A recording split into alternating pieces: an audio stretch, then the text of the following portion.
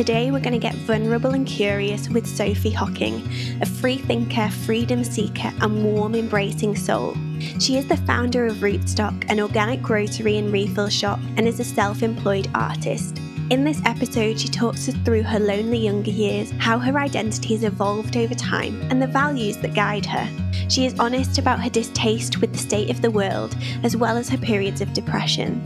Sophie explains how she approaches her work as an artist and business owner, and walks us through how she tries to balance her philosophical, inquisitive mind with grounding in spirituality.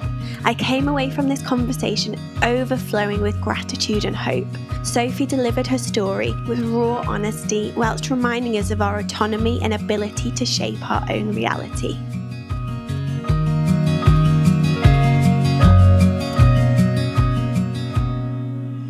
Welcome to Authentic Self, your companion on the path of self-exploration and expression. If you're tired of wearing masks that hide the real you and leave you feeling disconnected and unfulfilled, then you're in the right place. In each episode, our guests will share their stories, insights and practices, providing you with the inspiration and skills needed to break free and tap into the radiant authenticity that lies within you.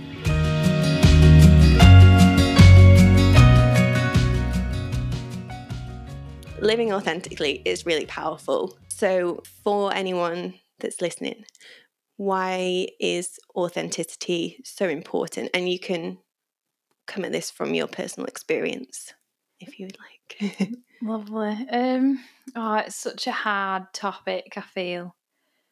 Like you said, on social media, we're constantly bombarded by how you should live, what lifestyles you'd like. And there's a lot of condition, I feel, that we probably don't even realise. So by definition, authenticity, to be original, is almost impossible, because how do we completely strip ourselves away from all of that? But for me, I think authenticity means to be the governor of yourself without any influence at all, because no painting is not influenced by a painting before, really. So it's just being true to yourself, and living in accordance to your values. And I think that makes for a well laugh and a good laugh. Yeah. Hopefully. Yeah. I like that painting analogy. I've not heard that before. I like that. What are your core values that you use to kind of help you make decisions or guide the direction of your life? What are they at the moment for you? And can you include a red herring one? And listeners, if they would like, can listen through the rest of the podcast and try and figure out which one is less authentic for you from the things that you talk about. Lovely.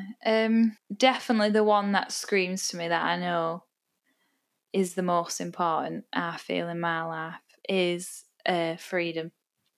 And not just freedom to go and do whatever you want to do, because that would be absurd, but freedom as in self-governance, self-authorship, to live the life that you want to, and to live alongside your purpose, really, is incredibly important for me, as well as accentuating the good in your life, and acting in accordance with love. When you look back over your life, and especially at your younger years, your childhood, what are some of the sort of milestones in terms of, first of all, realising that you have an identity? Because I think as a child you often don't realise that, and you don't have it as the same level as autonomy. So at what point did you kind of, if there was a point, it might be gradual, but did you realise you kind of could create and control your identity? And then how has it sort of shifted over time, sort of in those younger years? Ooh, that's a difficult question. There's no one memory, I think, of me realising about identity. I think I felt a little bit of a black sheep when I was younger. So I know I was different to a lot of people, like in my school. I grew up around heavy metal music, wore baggy pants. So when I look back, I did get treated a lot differently, but also that's, now I come to think of it, not my identity. So it's hard to examine like who you are from going from past memories, because I know that's not who I am. But I think that's what instilled like possibly more of an awareness of what it means to be Sophie from Wigan. And it's not that I'm from Wigan either, so it's hard. I know that growing up I spent a lot of time playing computer games, being online, and that kind of new emerging world. So I think throughout that, being an only child and being left alone a long time of my life, I did grow this huge independence and being able to do what I wanted to, whether that was just being online. So there was a strong sense of independence and freedom there. So yeah, I think that's what I can gather. Yeah. And when you talk about kind of who you were wasn't actually the real Soph, Yeah. what factors were at play to cause you to not be genuine?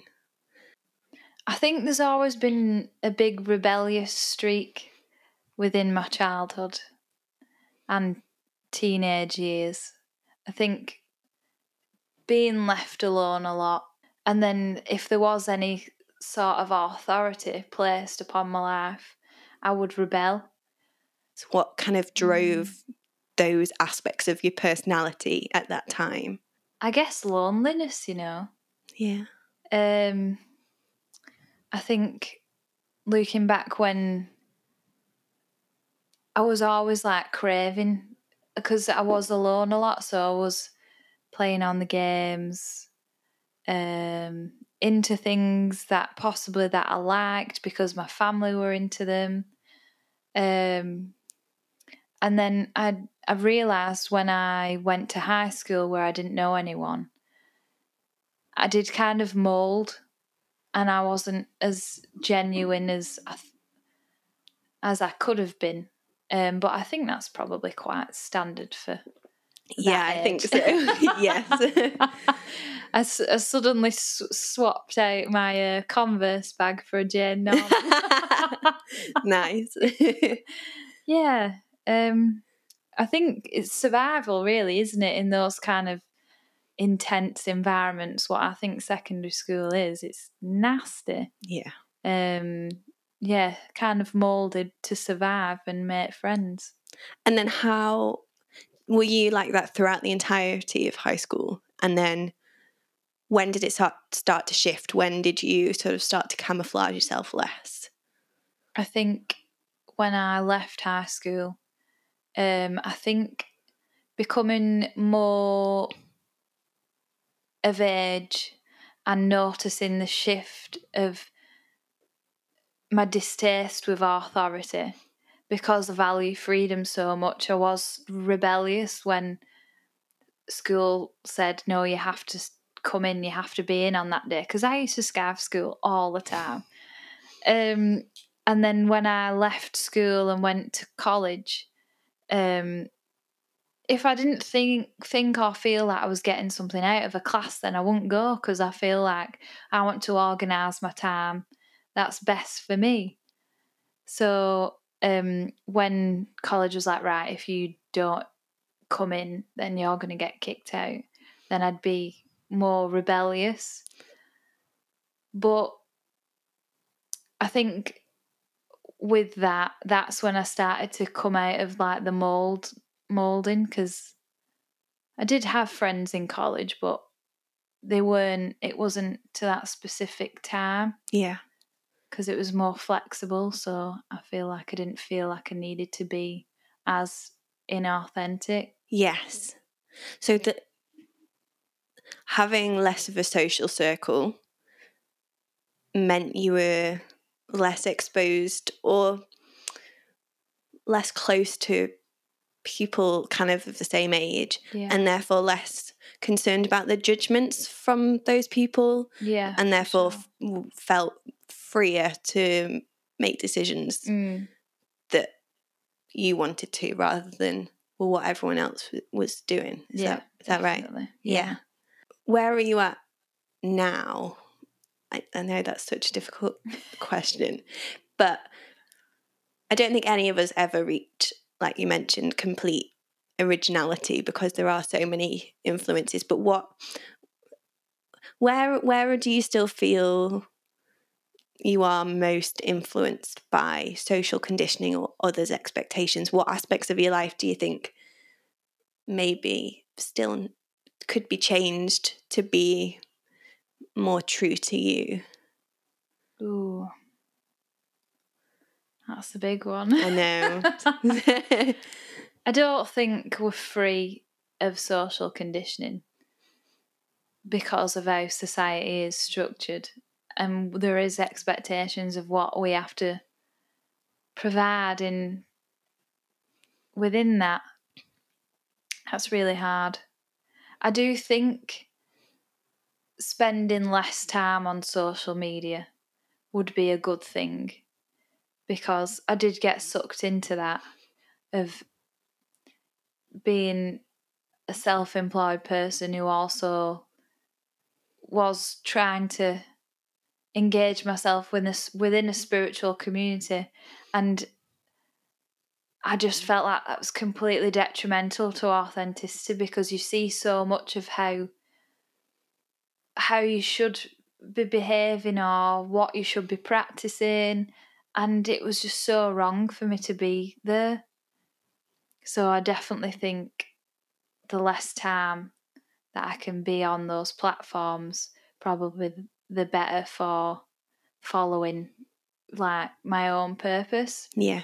However, I don't think they're completely negative. I think there are a lot of positive impacts they can have, but yeah. It's difficult because I think a lot of people go to them for guidance, and it's difficult to find the balance between when it's giving you guidance and when you're getting tips and inspiration from it, versus when you're not listening to yourself at all and you're just taking any advice that's given, not critically kind of reviewing it, and then just applying it to yourself. And it's really, and that takes time as well to do that.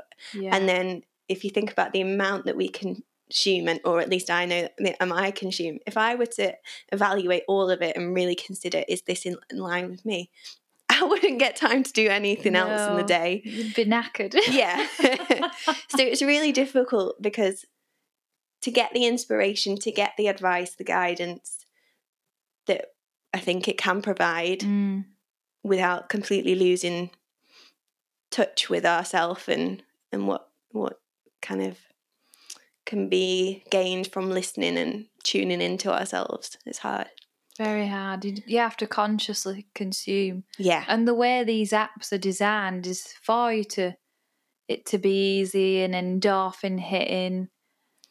Yeah, and it's dangerous because you don't realise how much you are consuming or how much it's manipulating your behaviour. Yeah. And it's so easy to say, oh, well, I should come off it and I shouldn't do that, but it's not our fault at the end of the day.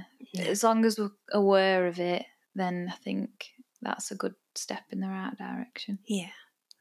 Have there been any decisions in your life that, I know we've already discussed kind of that younger you was inauthentic for different reasons.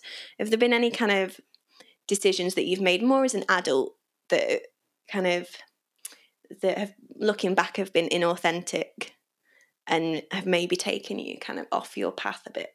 Definitely. The one that stands out to me most is I developed my art and thought, right, I'm going to make this into a bigger thing and brand myself. So I actually changed my personal art account into a brand called Soulful. And now I look back, I know that was completely the wrong thing to do. But at the time, I thought, this is going to be bigger than me. I can make more money out of it, because I was at a time where I needed more income. So it was kind of out of survival, but probably a lot out of ego, I'm not ashamed to say, to fit within that community that I spoke of before. And it was completely the wrong decision to do. I got to the point where I didn't want to create anything because I knew it wasn't right. Yeah. How did you know it wasn't right? What were the signs for you that... A lack of creativity. Okay. Yeah, like completely blocked. Yeah. A distaste for it almost. Yeah. I don't want to do that. Not knowing what to produce as well. Yeah, it was wrong. Yes. Is there... Because that sounds kind of like a bit like a creative block. But I imagine you can also have a creative block even if you're trying to produce art that's right for you. How would you tell the difference between a creative block that's just forcing you to expand your art and take it a step further, versus a creative block that's because you're taking it in the wrong direction or it's not aligned with you? Good question. I think I always have to examine what's going on in my life and how I feel and where I'm at. I always feel like a creative block most times. But I feel like they're a really positive thing to happen because we're not machines. And when it's something so close to you, what you put out there, if there's something going on in my life, or if there's something that I need to learn or realise, then I'll only realise it when I come out. And poetry for me is amazing for that, because if I feel angry or frustrated, then I can figure out why when I write poetry. And that's so much different to where I know it's wrong, because then I won't want to create at all. And I know that medium's wrong. So that soulful journey was like art via like graphic art. And I just knew it was wrong. I didn't want to sit at a computer. I still don't want to sit at a computer. So I know that I'm not supposed to create through my computer, basically. Yeah. You have a degree in philosophy, and I get the impression that you still read quite a lot of books around the subject and continue to expand your knowledge and awareness. So how was it something that you first became interested in, and where has it grown from there, and how has it influenced your values, how you approach life, your behaviours, your decisions? I know that's a massive question, but just take it in parts. Where did it start from, and then how has it shifted from there? Where did it start from? I think growing up, there was always a huge distaste with how the world was structured. I knew it was wrong. I knew it was corrupt. That led to a lot of anger, well, as you do when teenage angst. But I did become interested in Eastern philosophy. A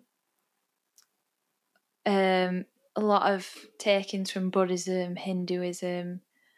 It helped me navigate things like materialism. During that period, I did suffer a lot of depression. There's certain things online that I shouldn't have been savvy to, because I spent so much time on the computer. And reading philosophical theories and religious texts almost helped me so much just knowing how to separate all that, and there's something more to life that I felt almost so lost, because I knew life was special and that there was more. And then when I looked at the world around me and how awful it was, I just didn't want to be here anymore. So I know that I had to read and I had to understand things a lot better.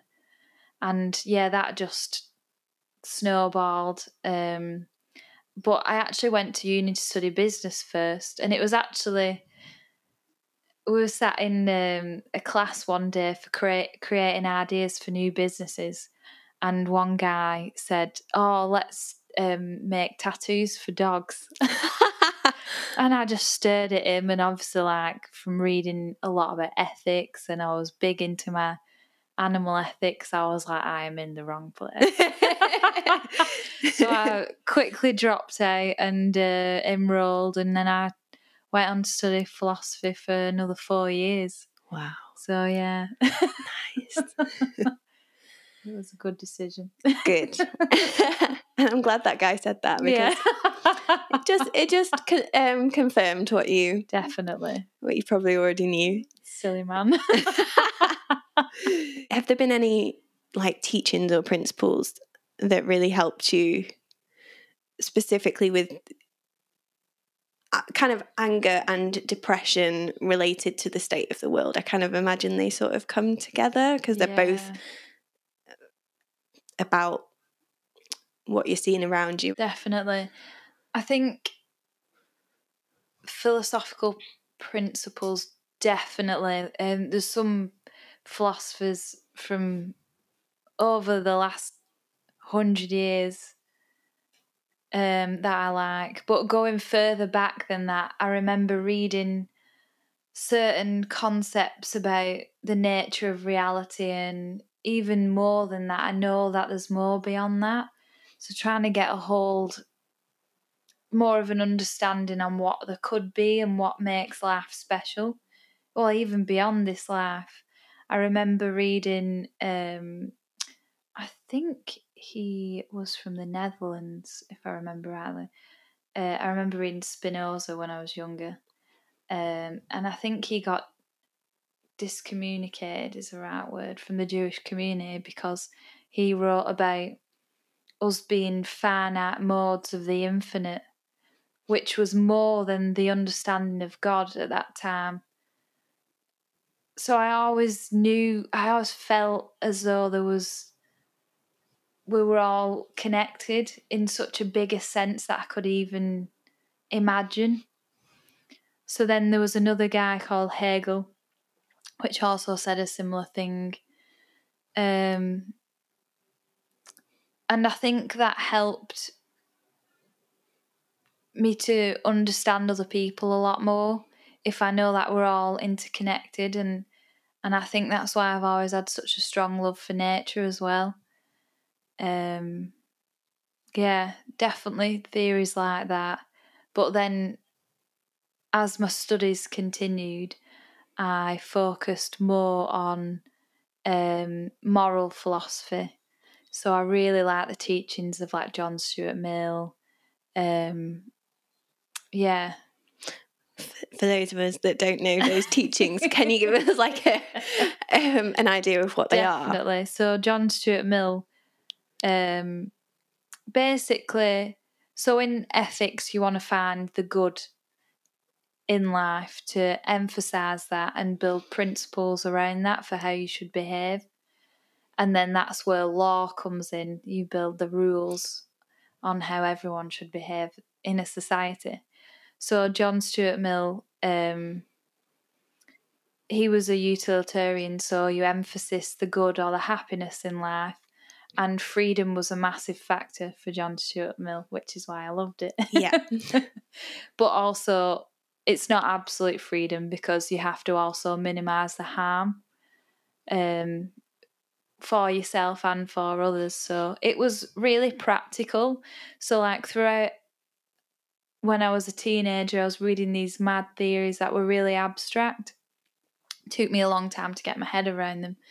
But for then to understand that and then move on to practical, where I was like, I can apply this to everything I see around me, and like in my head I can make the world a better place. So I focused heavily on the internet because I'd spent so much time on it and experienced a lot of negativity on there.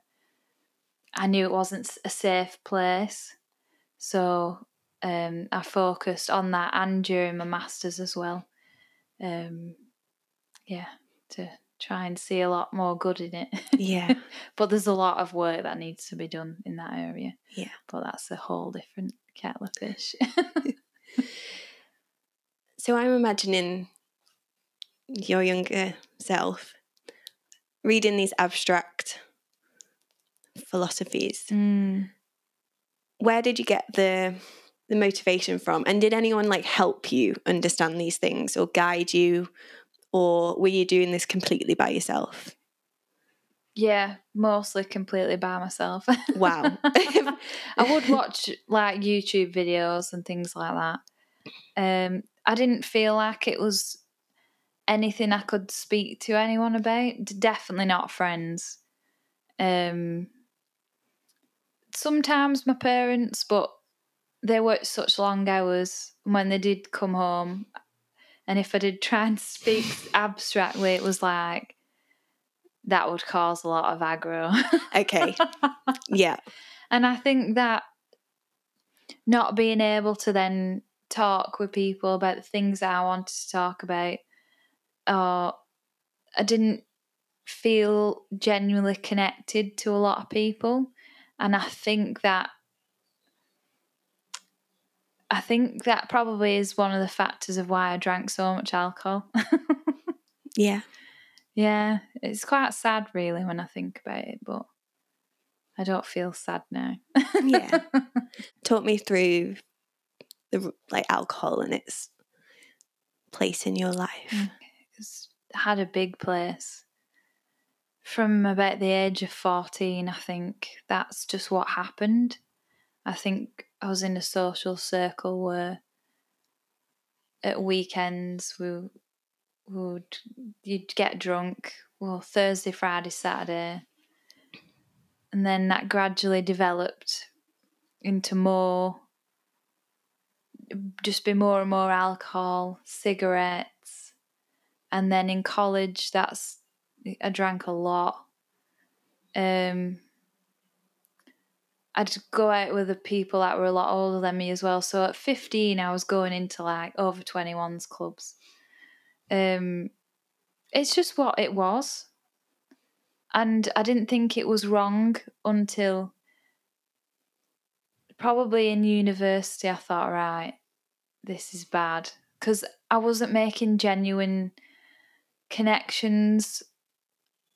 It was all to do with drinking. But I was lucky enough to make good friends. And I'd honestly say I've only got control over alcohol use probably about a year and a half ago. Because it was always something that if I started, I couldn't stop. And now I'll take it or leave it. And I'm so happy to say that. Yeah, that's really good. Yeah. What changed a year ago? Oh, probably security. Feeling a lot more secure within myself and in my life, genuinely. And was that around the time that you stopped with the branded art? Was like, were they a similar time, kind of noticing that branding yourself wasn't genuine, having security in just being yourself and not needing to give yourself a name and a brand, and having the security to not need alcohol, to have connections, to have fun? Were they around the same sort of time? Yeah, and I've never even realised. That's amazing. Yeah. Yeah, that makes sense. It does make a lot of sense. Why do you read such theoretical stuff? Why not the more? Because I'm imagining there is authors out there that write in a more accessible way, that's more practical, that's more applied to current life, but you still choose the more theoretical abstract. Do you know why that is?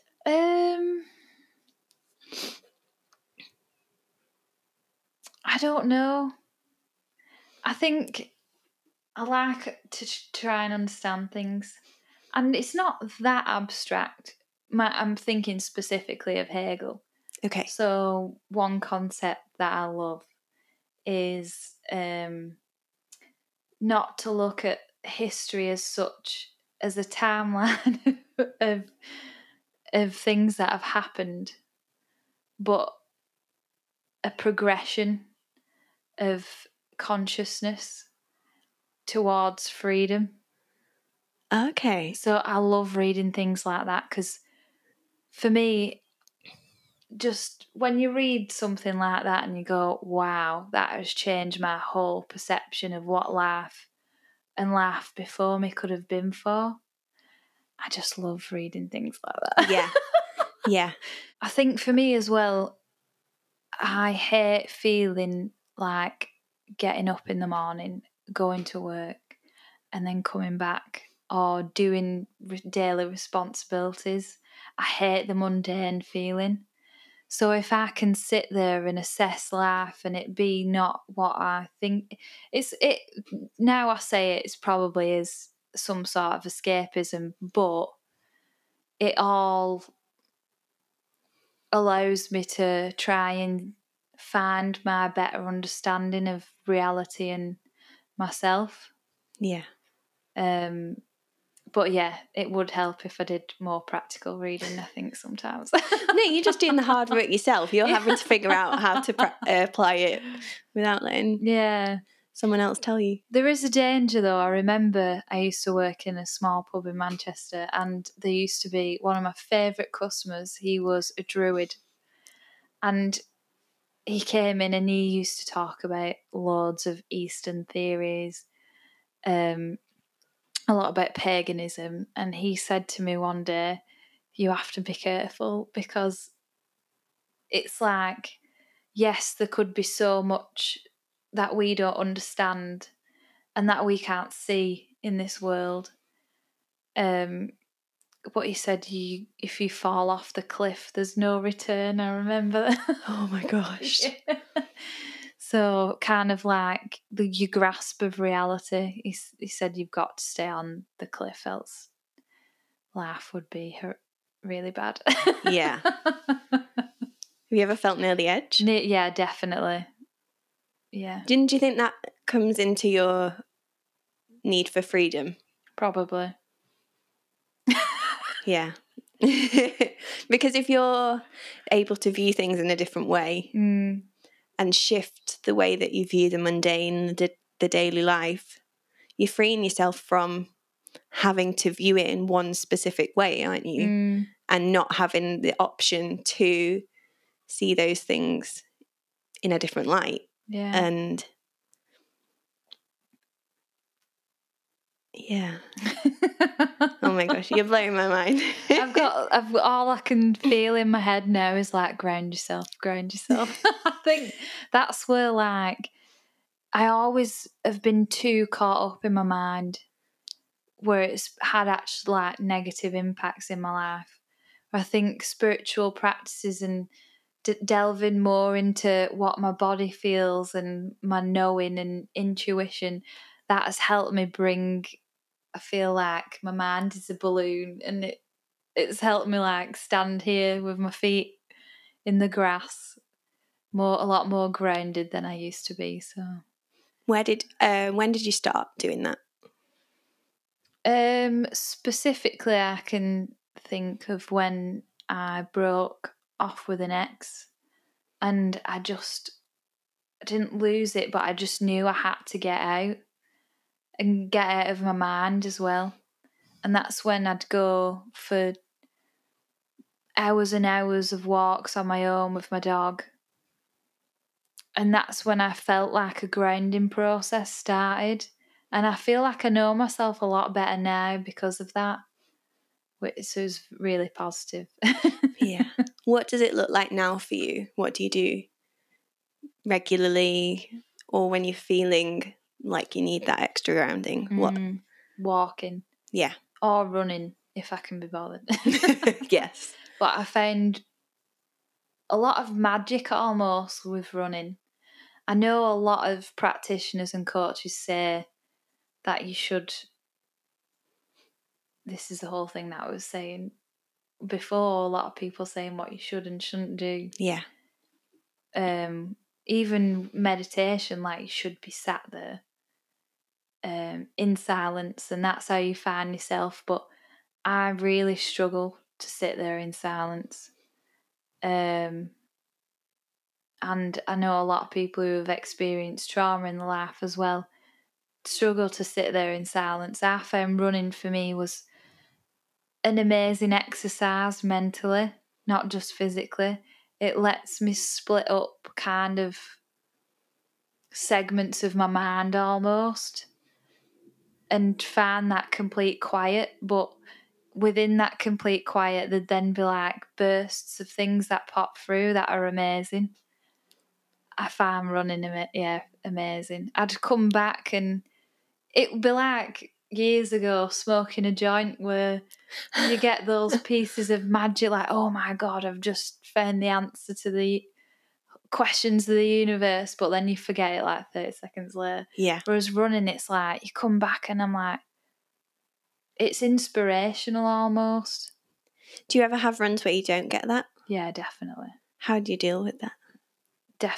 Definitely. I feel like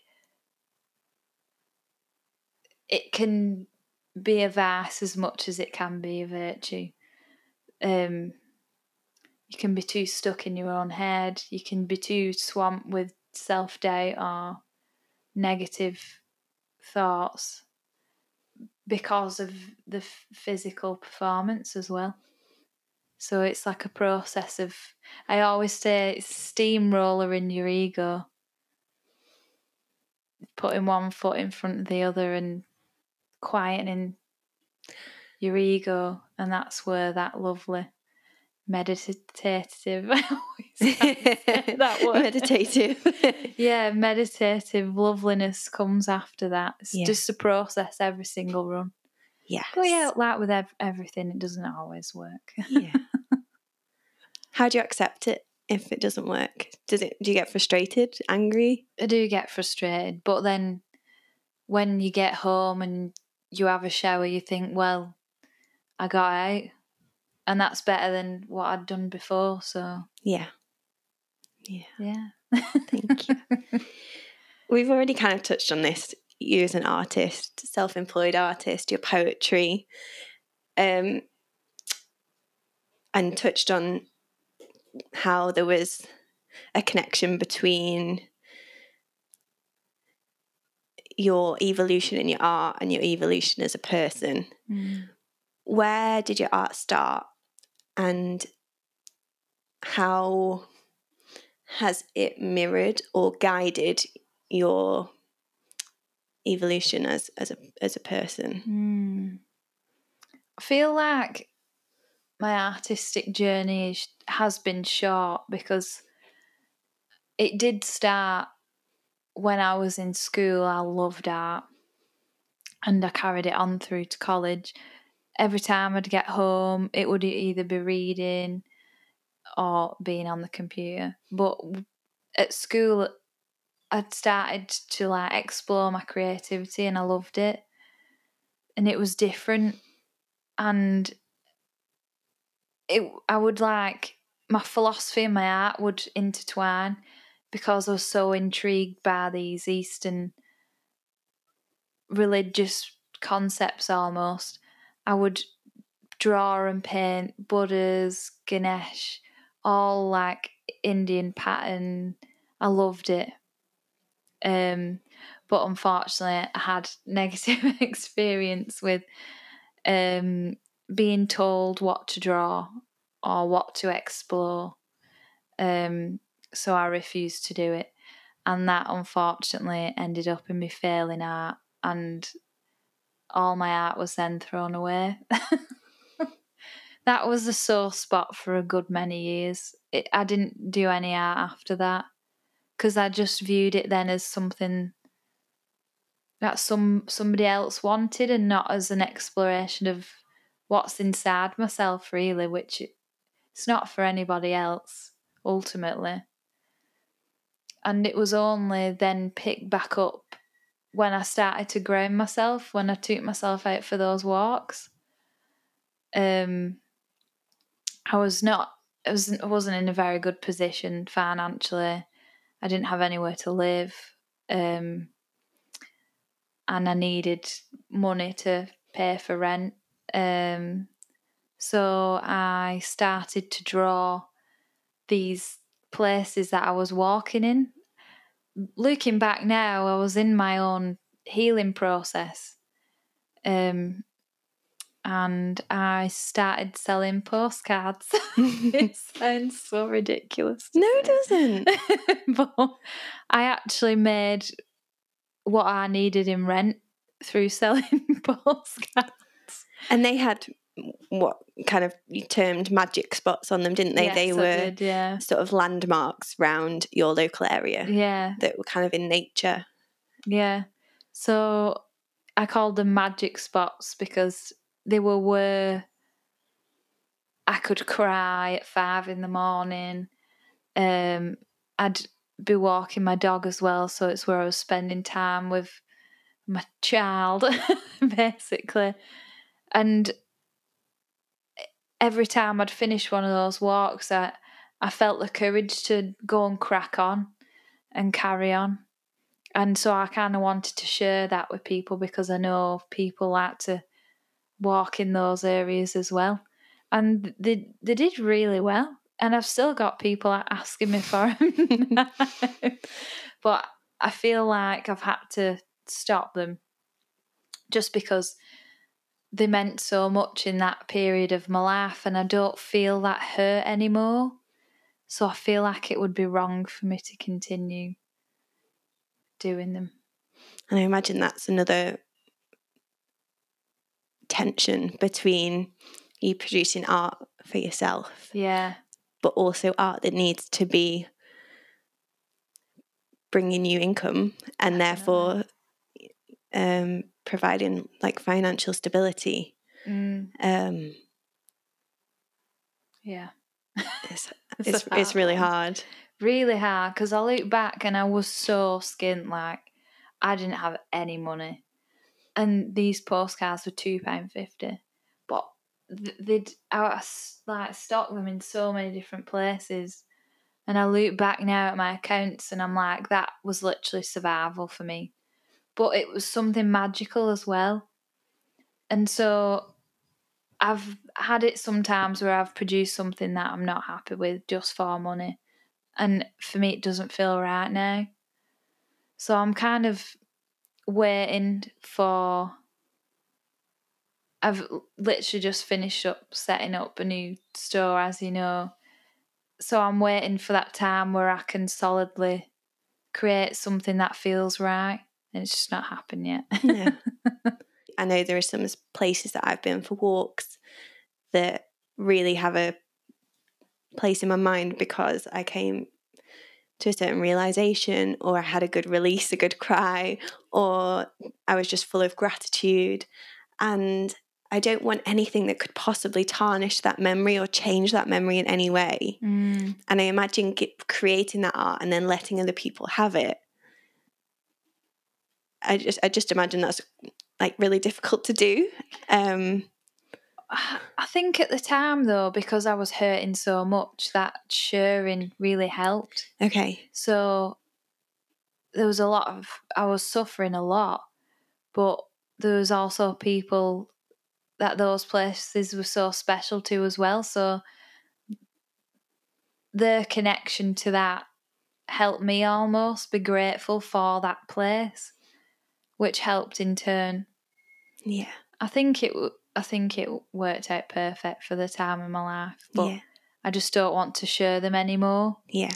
Because also now it feels cheap almost, because I don't want to monetize those places anymore almost, and that's what I feel it would be doing, which is odd because it's so different than what it was. Yeah.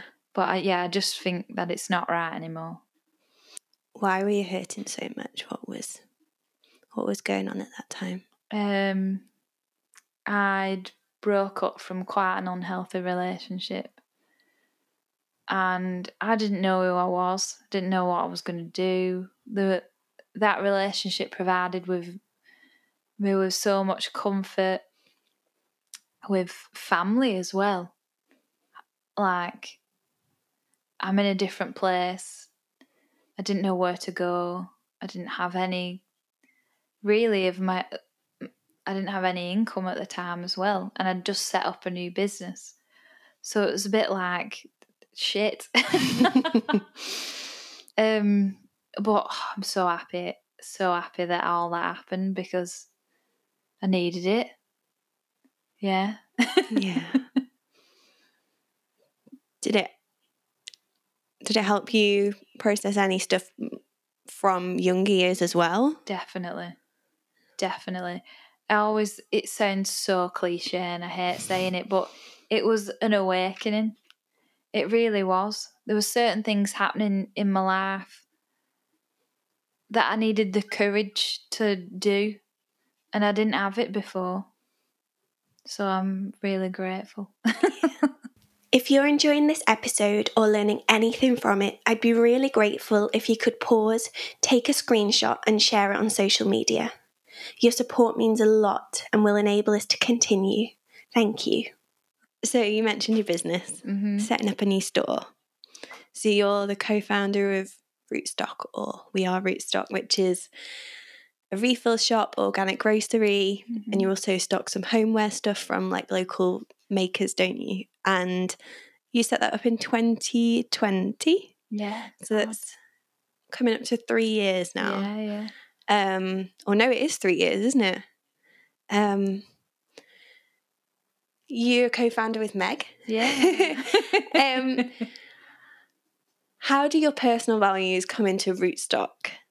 And how do you navigate two different, similar but different views and ideas about the business? Wow. I think the values do come through the business a lot. I think going back to that time 3 years ago was a lot of shit happening. We were told to stay inside. We were told that you're a risk to everyone else. And there was so much single-use plastic as well in the name of health. It just didn't feel right. And so it just felt like everyone was disconnected from each other, from the environment. And I mean, it's quite easy to see why if you're told not to go outside for more than an hour a day. And that single-use masks and gloves and aprons and whatever else folk were using. But we just thought we just felt pressured. We need to do something. So we created a little shed almost for people to pick things up. Drop your containers off, we'll fill everything up for you, pick them back up. Now I look back, it's crazy to see that we started there, but it's amazing. And I feel like the values of respecting nature, each other, connection with oneself as well, health and well-being, it really brought a lot of people together at that time, and it's so nice to look back on. Yeah. Because you're like recently with moving into a new shop, you've not had a rebrand, but there've been some additional things on social media about the values behind your brand. And I know one of them is holism. Is that how you pronounce it? Holism and community. And that's exactly what you're talking about. Yeah. What is holism for anyone who doesn't know? Holism is the concept that everything is interconnected and everything, it's an ecosystem basically, but for everything, the whole ecosystem. Everything depends on everything else. We're so completely interconnected and reliant upon one another, upon our environment, everything. So it's taken into consideration that everything is important to us. And it's a conscious business, basically. We take in consideration of suppliers, the product, the materials used, the ingredients, just being more aware, and in turn creating a more loving place to live and business and hopefully society. Yeah. How does that match up with your sort of individual exploration of philosophy? Because they seem quite separate and almost the extremes. One's very community-based, one's quite individual. Yeah. How do they come together? I think, it has to come together because from studying moral philosophy for such a long time, ethics is very important to me. And to have the platform to manage my own business ethically is amazing, so I can put those values into practice. That being it sustainability or even the way that we manage employees. It's such a nice thing to be able to do. Yeah. And hopefully for other people. And that makes sense. You're, like exactly what you said, you're implementing them and sharing them so that everyone else can see what you're doing and benefit from that and be inspired and hopefully take some of that into their own lives, whether that's how they run their businesses or how they work, or whether it's just the way they shop and consume things. Have you ever had times where yours and Meg's views and ideas have been quite different? And how do you manage that? Yeah, we're both completely two different people, but it works so lovely because Meg's quite mathematical, logical. She's amazing with numbers, astronomy. Whereas I'm more of the up in the air. She's very almost grounded. I'm the more like creative inspiration. A lot of ideas that don't get followed through. But we do bring a lot of different things to the table, but we're both very aware of where that comes from, and we're both very appreciative of each other. So nothing will get just shoved to one side. Very conscious how we talk to each other, how we implement things, and it works really well. And it's so lovely again to have that, and that's the way we run the business, and it's just really lovely. Yeah. Have there been any times when the need to make it a successful business has potentially challenged the values that are at the core of the business? Oh, definitely. Definitely. It's important, I think, not to be so rigid because we can't be perfect. Like, any business creates waste. Yeah. So there's been loads of times where, we have to make money at the end of the day, but we just try and make the processes of the business as best as we can. I can't think of any specific example, but there's been times where we have created waste because we've not been able to afford to recycle everything properly. If listeners are still listening, what was the red herring value that you put in at the start? Do you know, I didn't say it. You did. No, you did. Did I say it? Yeah, like an overly focused on the good. Oh. Yeah. Because as soon as we said values, I thought, I've not said it. No, yeah. Oh, good. Yeah. I'm glad. Yeah. So the red herring one was kind of the positivity, kind of always searching for the good in things. Yeah. And I think you're a bit more realistic and Definitely. than that. Potentially pessimistic. I think about this a lot, and I'm at a really good place now where I don't feel bad for feeling like shit and like everything else is shit. Because when I first started this journey, I thought, I've got to be grateful for everything. I've got to love and light. I've even got a tattoo, eternal light and good vibrations. And now I'm just like, that is not what it's all about. There's so much darkness. We've all got a shadow. Not everything I'm grateful for. Well, I am in a bizarre way grateful for everything bringing me to here and now, but I think that kind of what you see on social media again is so dangerous. Not everything is love and light. No. And the dark times, exactly like you've spoken about, those times when you were really hurting weren't enjoyable at all in the process. You weren't to know that there was going to be a happy ending to it or lots of lessons learned that would then help you take the next steps and progress in life. But it was very much essential at the time, but it wasn't nice. No. It was no, you can't like wash that with a nice rose tinted glasses. It was suffering, hurt, pain, for sure, loneliness, definitely, and that it's not an easy thing to go through, but it's part of life. Definitely, yeah. For anyone listening, where can they find you online? Ooh. If you want them to find you. Yeah, go. I'm on Instagram as Soph Hock. Yes, that's SOPHHOCK.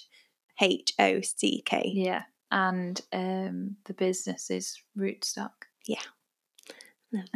Thank you very, very much. Thank you. Thank you for being so open about everything and sharing things. And some of those philosophies and principles that you've spoken about, I'm definitely going to be going and looking into. And I feel like I just have such a better understanding of you, and it makes sense. I don't know, things just make sense now that I see you doing your life, and I'm like, oh, now I understand. Yeah. And so thank you so much for sharing that. Thank you.